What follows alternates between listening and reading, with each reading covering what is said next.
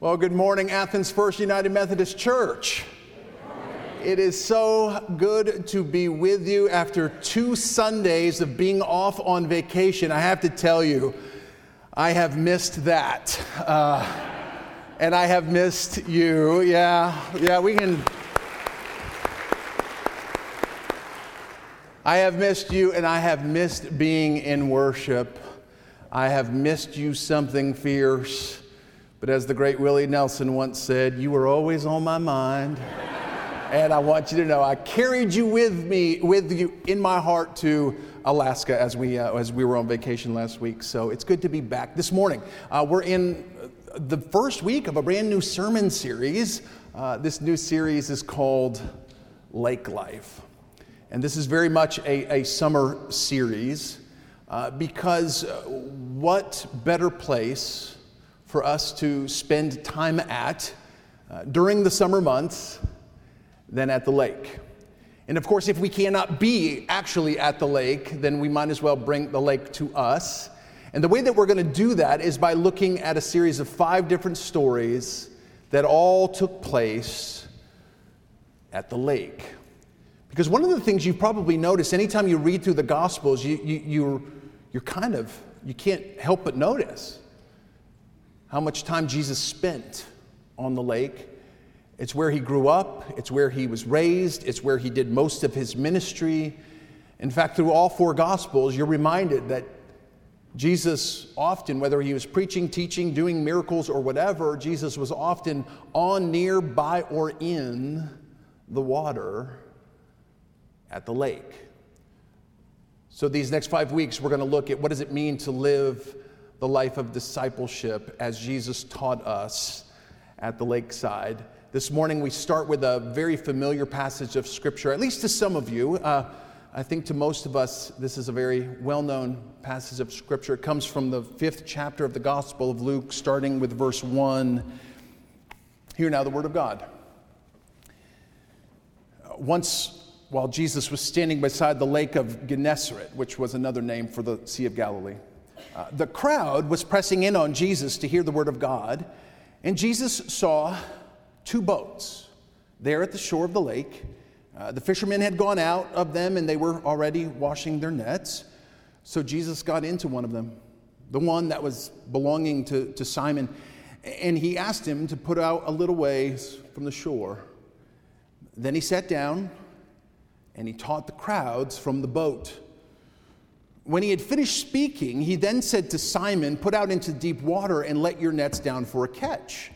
But Simon answered him, "Master, we have worked hard all night long, and we have caught nothing. But if you say so, I will let down the nets." When they had done this, they caught so many fish that their nets were beginning to break. So they signaled to their partners in the other boat to come and to help them. And when they came and they filled both boats, both of them began to sink. But when Simon Peter saw it, he then fell at the knees of Jesus, saying, "Go away from me, Lord, for I am a sinful man." For he and all who were with him were amazed at the catch of fish that they had taken. And so also were James and John, the sons of Zebedee, who were partners with Simon. Then Jesus said to Simon, "Do not be afraid, for from now on you will be catching people." When they had brought their boats to the shore, they left everything and followed him. This is the word of God for the people of God. Let us pray. Gracious and loving God, may the words of my mouth and the meditations of all of our hearts here collectively be pleasing and acceptable in your sight, for you are our rock and our Redeemer. In Jesus' name we pray. Amen. So back when I was serving a church in the mountains of North Georgia, I had the privilege of leading a worship service every Sunday during the summer months on beautiful Lake Rabun. It was called Boat Church.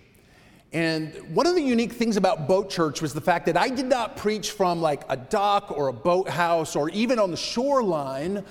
No, every Sunday they would put me in a pontoon boat. And they would bring me about 300 yards out into the middle of the lake. And it was there that boats from all around would come and gather around the pontoon boat. And I would then preach 360 degrees in the round to my floating congregation.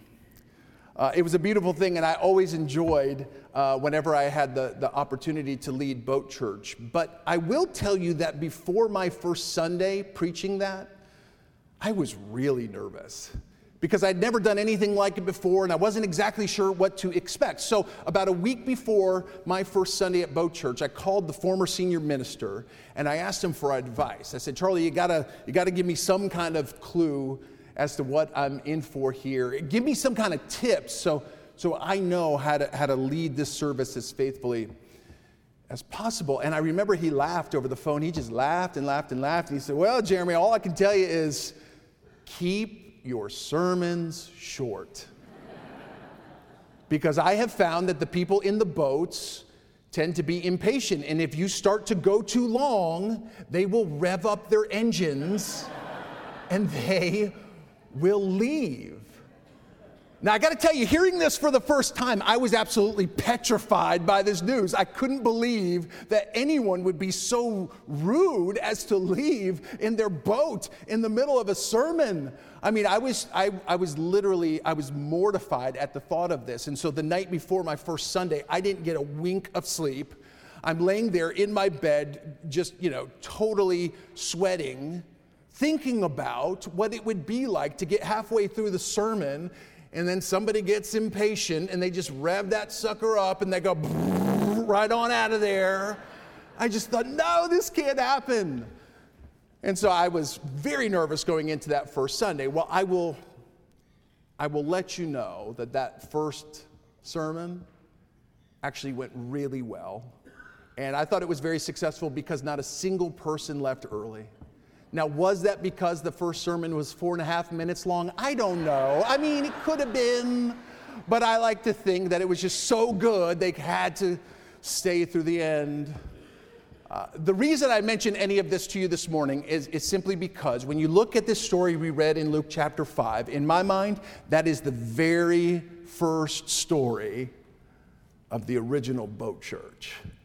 Because did you see what Luke said about Jesus and what happened that day? He said Jesus happened to be standing on the lakeshore, Sea of Galilee, or he calls it the Lake of Gennesaret. But he's standing on the lakeshore one morning when all of a sudden he notices 2 empty fishing boats that weren't being used. So he gets in one and he pushes off a little ways from shore and then he sits down. That was the position of teaching back in the first century. And it was there that he began to teach the crowds that had come to listen. In other words, he had come to preach the very first sermon at Boat Church. And I like to think that Jesus got a little more than 4.5 minutes that morning. But whatever the case, it's not just his preaching at Boat Church that I find interesting, but it's what happens after that I find interesting. Because Luke says that after he was done, he then looked to the boat next to him, and he saw a man named Simon who had been fishing all night. And it was then that Jesus gave him this very kind of odd instruction. He said to Simon, "Put out into deep water and cast your nets on the other side of the boat." Now, to me, that is an odd instruction, at least for a couple of reasons. Number one, it's because if the Gospels make one thing clear, it's that Simon was no amateur fisherman. He was very much a professional. This is what he did for a living. This is how he made his money. This was his business. And so it stands to reason that he was one of the people on the lake who knew all there was to know about how the fish bite and when the fish bite and how it all works. I mean, this was a guy who knew how to go fishing on the lake. He was not the kind of guy who was looking for any advice. The second reason, though, is because of the circumstance that Simon describes in his response to Jesus. Because he starts very respectfully. He says, "Master," which was his way of recognizing that Jesus was an authority figure. He was the kind of guy that other people listened to, and so it was a very respectful way to approach him. He says, Master, we've been doing this all night. We've been toiling away for hours on end, but we don't have anything to show for it. In other words, you get the sense that what Simon is trying to say to Jesus here is, listen, sir, with all due respect, this is how it goes sometimes out here on the lake. You know, sometimes the fish are biting, sometimes they're not, but our lack of success is not for lack of trying. We've been out here all night. Unfortunately, we don't have anything to show for it. Now, if you read between the lines, you absolutely get the sense that Simon has no interest in doing what Jesus asked him to do. He has no interest in putting his nets out into the deep water as Jesus has suggested. And I would imagine that most of us wouldn't blame him, because we've all been in that position before. You know, you're working, you're closing up shop, you're just ready to go, and then someone comes in and orders lunch for the whole office or whatever. You're like, oh, really? We were just getting ready to go. And so you have to pull everything back out and fulfill the order.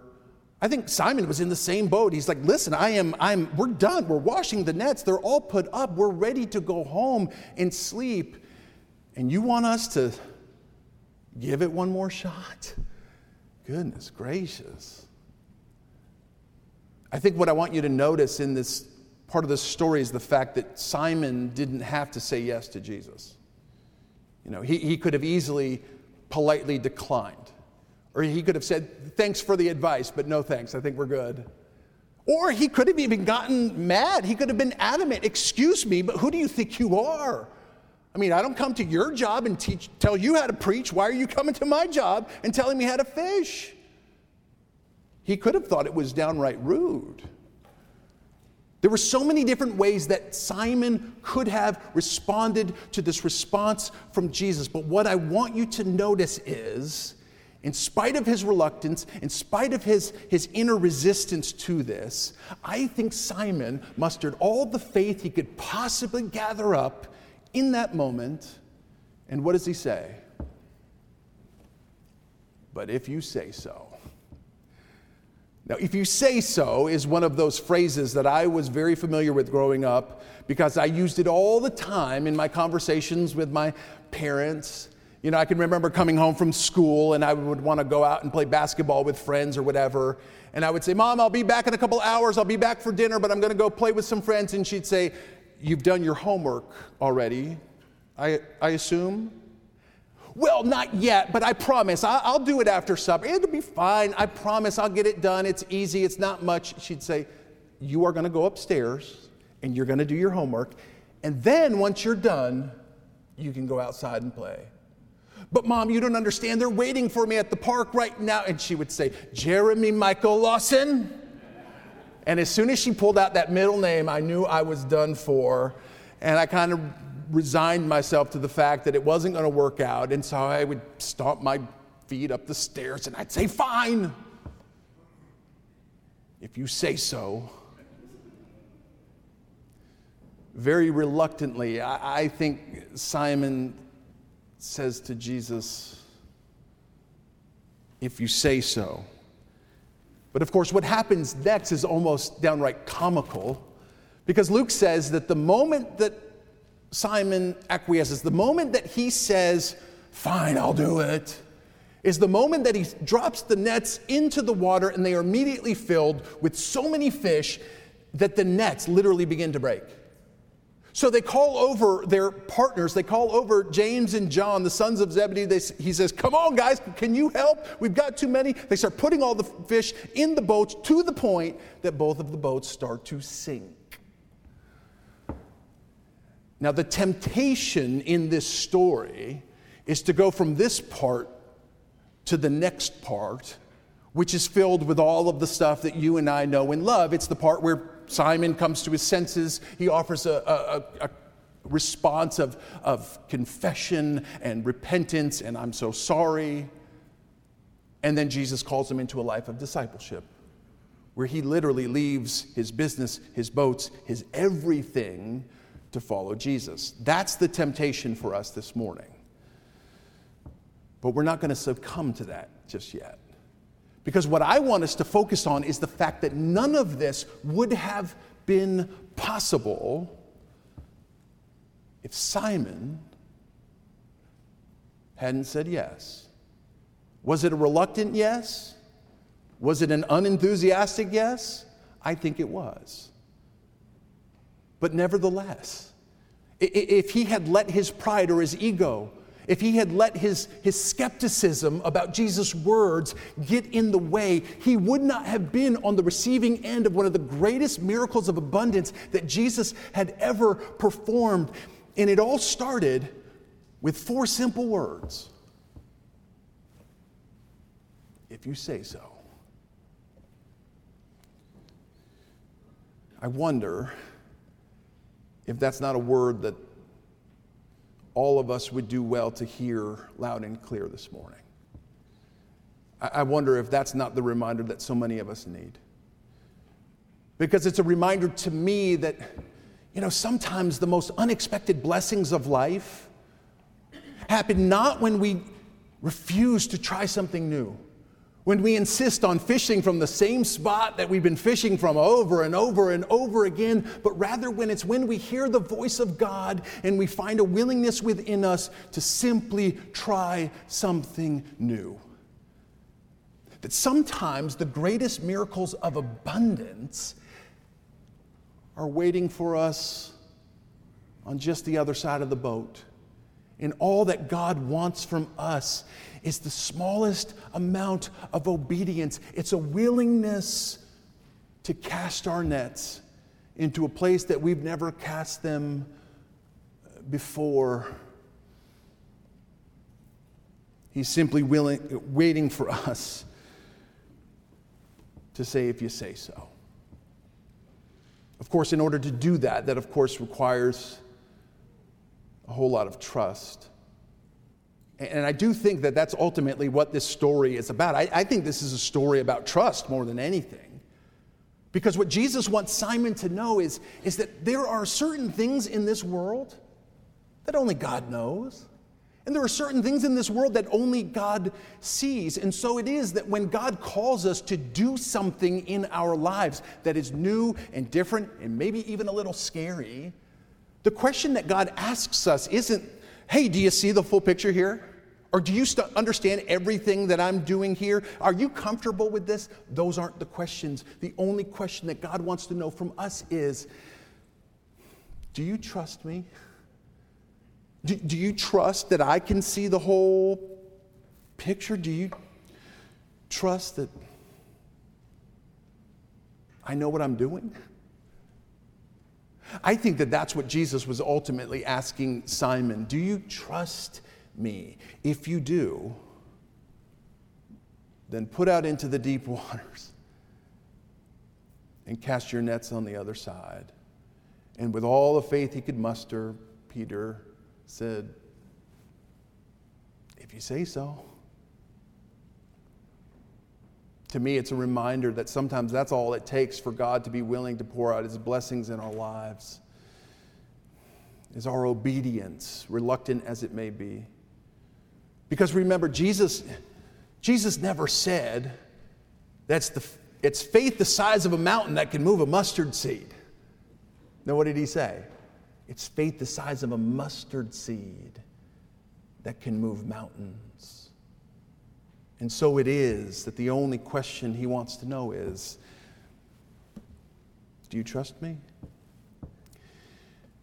Now, as some of you know, as I mentioned earlier, last week, my family and I were on a vacation to a destination that has been, for me, it's always been like one of those bucket list places that I couldn't wait to go. It's always been like one of my greatest dreams. Our whole family went on a 7-day cruise to Alaska, and it was an amazing trip, and it certainly did not disappoint. But while we were there, one of the first ports that we went to was a little place called Sitka. And while Sitka is a very beautiful Alaskan town, it is also a very expensive Alaskan town because it's one of those little touristy ports where they know that they've kind of got the cruise people right where they want them. There's no other game in town, and so they can really just charge whatever they want. You go into a shop and a Coke is like $7, and an ice cream sandwich, I'm not lying, was $10. And as someone who has the spiritual gift of being frugal, that was really hard for me to swallow. Like, my heart hurt looking at some of these prices, especially traveling with 3 teenagers who were very hungry. So I remember we came out of one of the shops and I was like, no, we're not getting any of that stuff. We'll wait for the next shop. And we're walking around and all of a sudden we spy this guy setting up a popcorn stand in front of a little Lutheran church right there in downtown Sitka. And as we came closer, I looked at the prices and for a bag of freshly popped popcorn, it was $2, and his bottles of water were $1. And I remember just feeling like this was manna from heaven. I literally prayed right there in the middle of the street. I said, thank you, Lord, for this wonderfully affordable sustenance. And we went over to the popcorn stand and we loaded up. Well, as we're talking to the guy, I said, now what is all of this for? He said it's actually to help support our missions here at the church. Every dollar you spend will go to help support our missions, so we really appreciate it. So that made it even easier and better. A little while later, his wife came out of the front doors of the church and she said, hey, if anybody would like a tour of the church, I'd be happy to show you around. Of course, my spiritual gift was still intact, and I said, how much for the tour? She said, free. I said, my favorite price. Let's go. And to this day, that was still my favorite excursion of the trip. Now, as we come out of the tour, it was a wonderful tour, small space, but it was really, really cool to see all of the different things. I fell back into conversation with the popcorn guy. And I was asking him, questions about the church. And I was telling him just how much we admired it. We enjoyed seeing his church. And he said, well, this isn't actually my church. And I said, really? What do you mean? He said, well, my real church is actually, it's back in Raleigh, North Carolina, where my wife and I are from. We're just volunteers here. I said, really? Well, how did you find your way all the way up to Sitka, Alaska? And he said, well, that's actually a kind of an interesting story. He said, I have a Sunday school back home that receives emails every week about different mission opportunities within the Lutheran Church. And one time we got this email that talked about a mission in Sitka, Alaska that really needed people's help because they did things all around the community. They had like a handyman service, and they had an after-school program and a feeding ministry, and it was just all really good stuff, vital stuff in the community, but they don't have a lot of people to help with it. And so they were looking for people to offer themselves for literally months on end to come and volunteer their time free of charge to help with the mission. Well, as you can imagine, that's not an easy thing for a lot of people to say yes to. There's not a lot of people that have the ability to just uproot their lives, move across the country, and spend months in Alaska. So nobody in the Sunday school class said yes. But he said, I couldn't help but feel like that's what God was calling me to do. I just felt like God was tugging on my soul, saying, this is what I want you to do, and this is where I want you and your wife to go. I just could not shake the feeling that this was what God's calling on my life was. And I said, and so here you are, look at you. And he said, no, that's not how it happened. I said, what do you mean that's not how it happened? He said, no, that was 2 years ago. And for 2 years, I came up with my list as to why this wasn't going to work. I came up with my list of all the reasons why this was too much of a risk and we can't possibly afford it and it's not going to work and we've got kids and grandkids and they need us and this isn't going to work, God. And I said a firm no. But what I learned is that God is very stubborn. And even when you say no, that's just his signal to wait until you say yes. He's very patient like that. And he said through a manner of different things, he said, I continued to feel that God was nudging me to do this. So I finally said, fine, God, I'll go if you say so. So we've been here ever since. We've been here for about 4 months now. I said, so how's it been? And he smiled and he said, life-changing. Then the conversation shifted back to me and my family, and he started asking about us. He said, now where are y'all from? And I said, well, we're from Athens, Georgia. He said, do you go to church there? I said, yeah, actually we do. I said, we're very regular. And he said, really? You go to church every Sunday? I said, well, not the past 2 Sundays, but normally, yes, we are in church every week.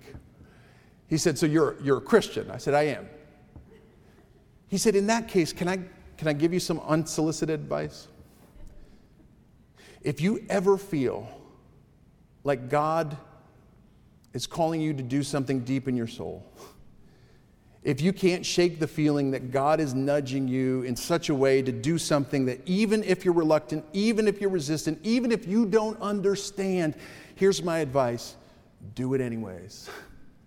That's what I've learned. Just go ahead and do it. Because what I've learned is that God knows what God is doing. You know He's right? And therefore, the only thing that I would add to that this morning is to simply say that no matter what God has been putting on your heart, whatever God has been calling you to do, and I have no idea what that means for all of the people in this room, but wherever it is that God has been calling you to cast your nets into the deep waters of something totally different and new, what I want you to know is God can be trusted. And so therefore, even if you feel hesitant or resistant or reluctant, I hope you'll go ahead and just do it. I hope that you'll trust Him. And sometimes the most faithful way that we can express that trust is with 4 simple words. If you say so. In the name of the Father, the Son, and the Holy Spirit. Amen.